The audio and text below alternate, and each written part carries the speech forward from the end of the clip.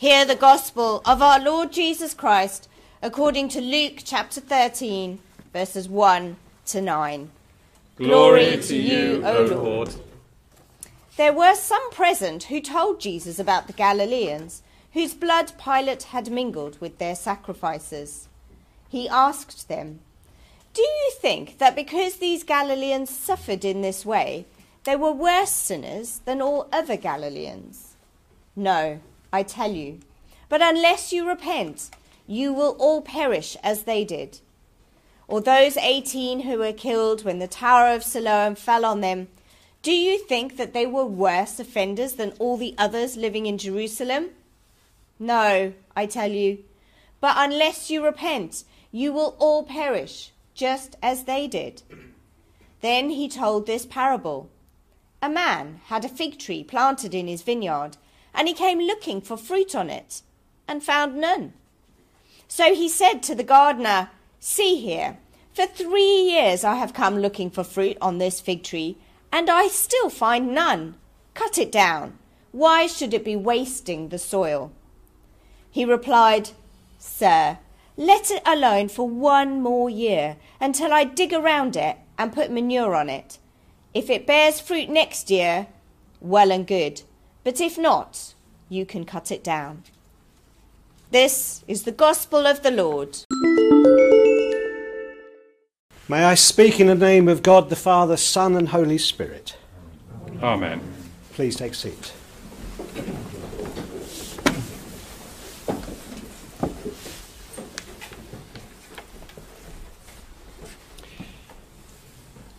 If there is a loving God, why does he allow bad things to happen?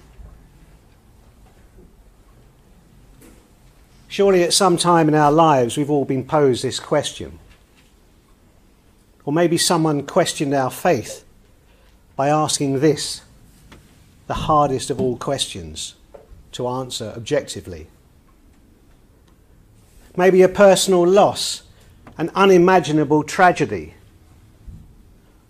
or even a global catastrophe. Something made us question why. We live in volatile times.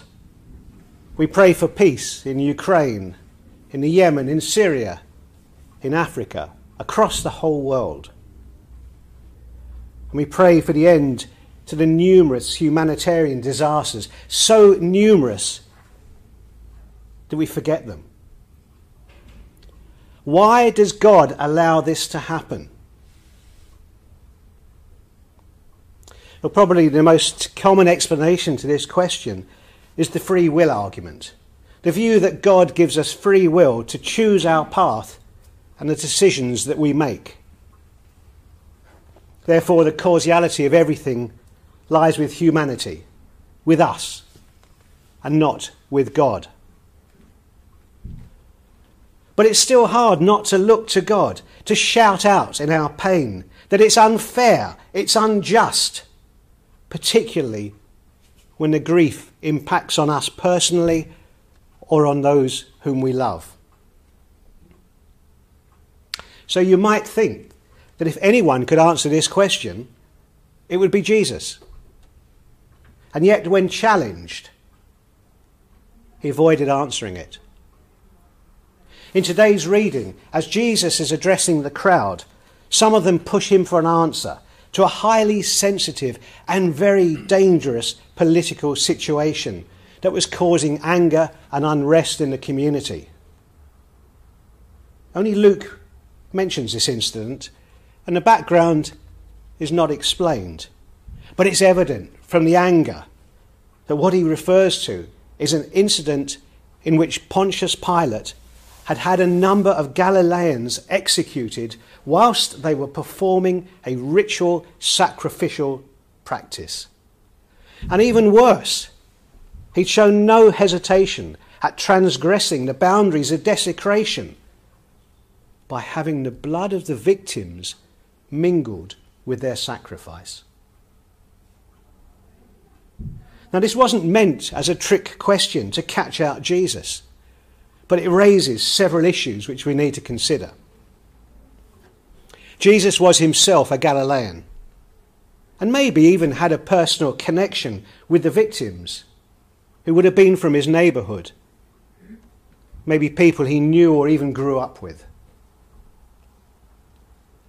Pilate, on the other hand, represented the Roman Empire and epitomised the bloody and fear-induced brutality of an occupying army, one prepared to violate sacred practice, to subjugate and prove how strong it was over its provincial subjects.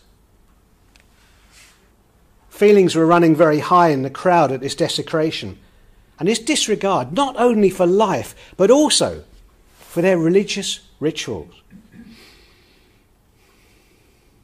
But when Jesus answers, he doesn't talk about Pilate. He doesn't talk about the political situation. And he does not take the opportunity to defend God against charges of indifference or inactivity whilst his people suffer. Instead, he turns to repentance, asking the crowd whether they considered those who'd been slaughtered to have been bigger sinners than themselves.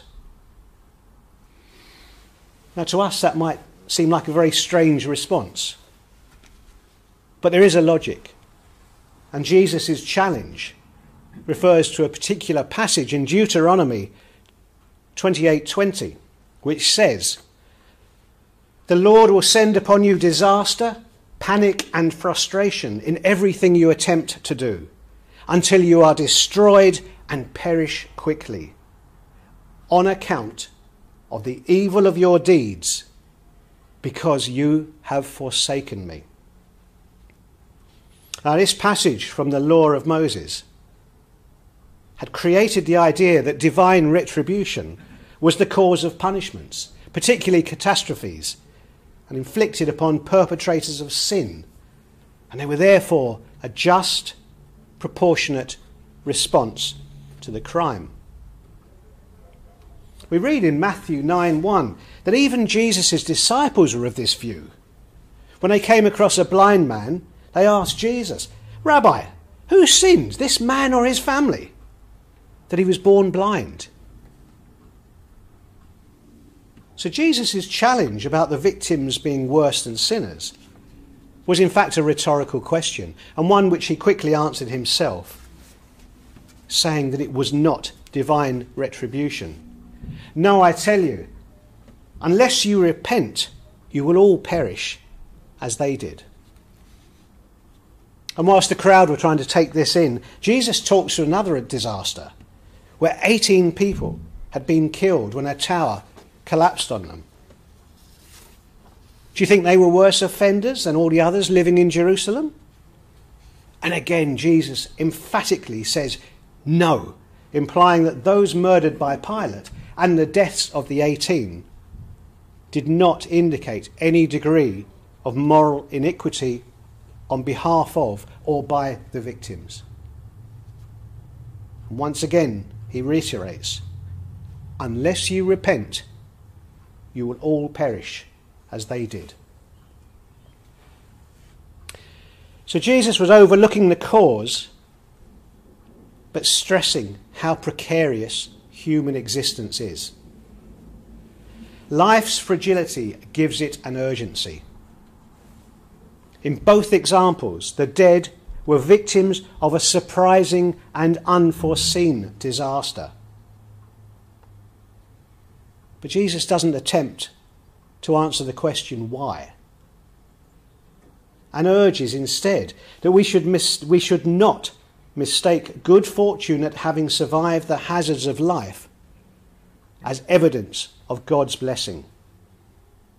Instead, he uses these unpredictable, unchangeable incidents to urge the crowd to change their mindsets, to repent, to affect the things that they can control, i.e., their hearts and their minds.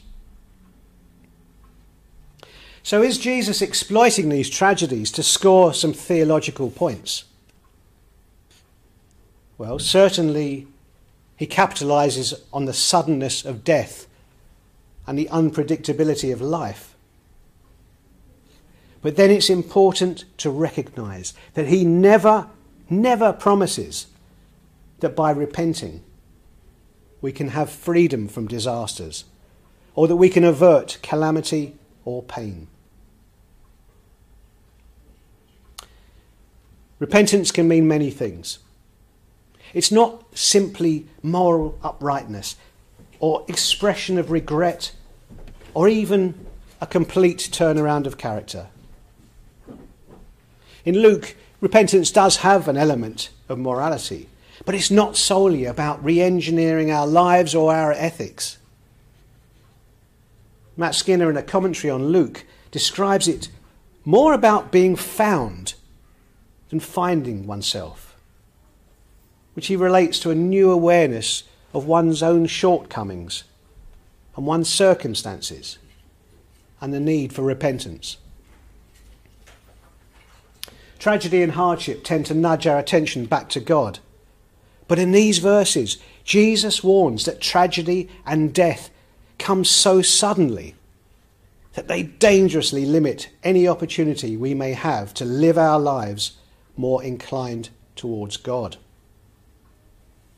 The key point is the urgency of Jesus' call. Using these two examples of violent death, Jesus challenges us, demanding to know how we will live the life we are given to live in the time we're given to live it. Now, looked at this way, Jesus' words are frightening. Yet they also depict human life as a gift, albeit a frail and fragile one. We're all vulnerable, and the ability to keep ourselves safe from the unpredictable events is not always within our own gift. Every time we have cause to mourn or lament, we're forced to recognise our own mortality.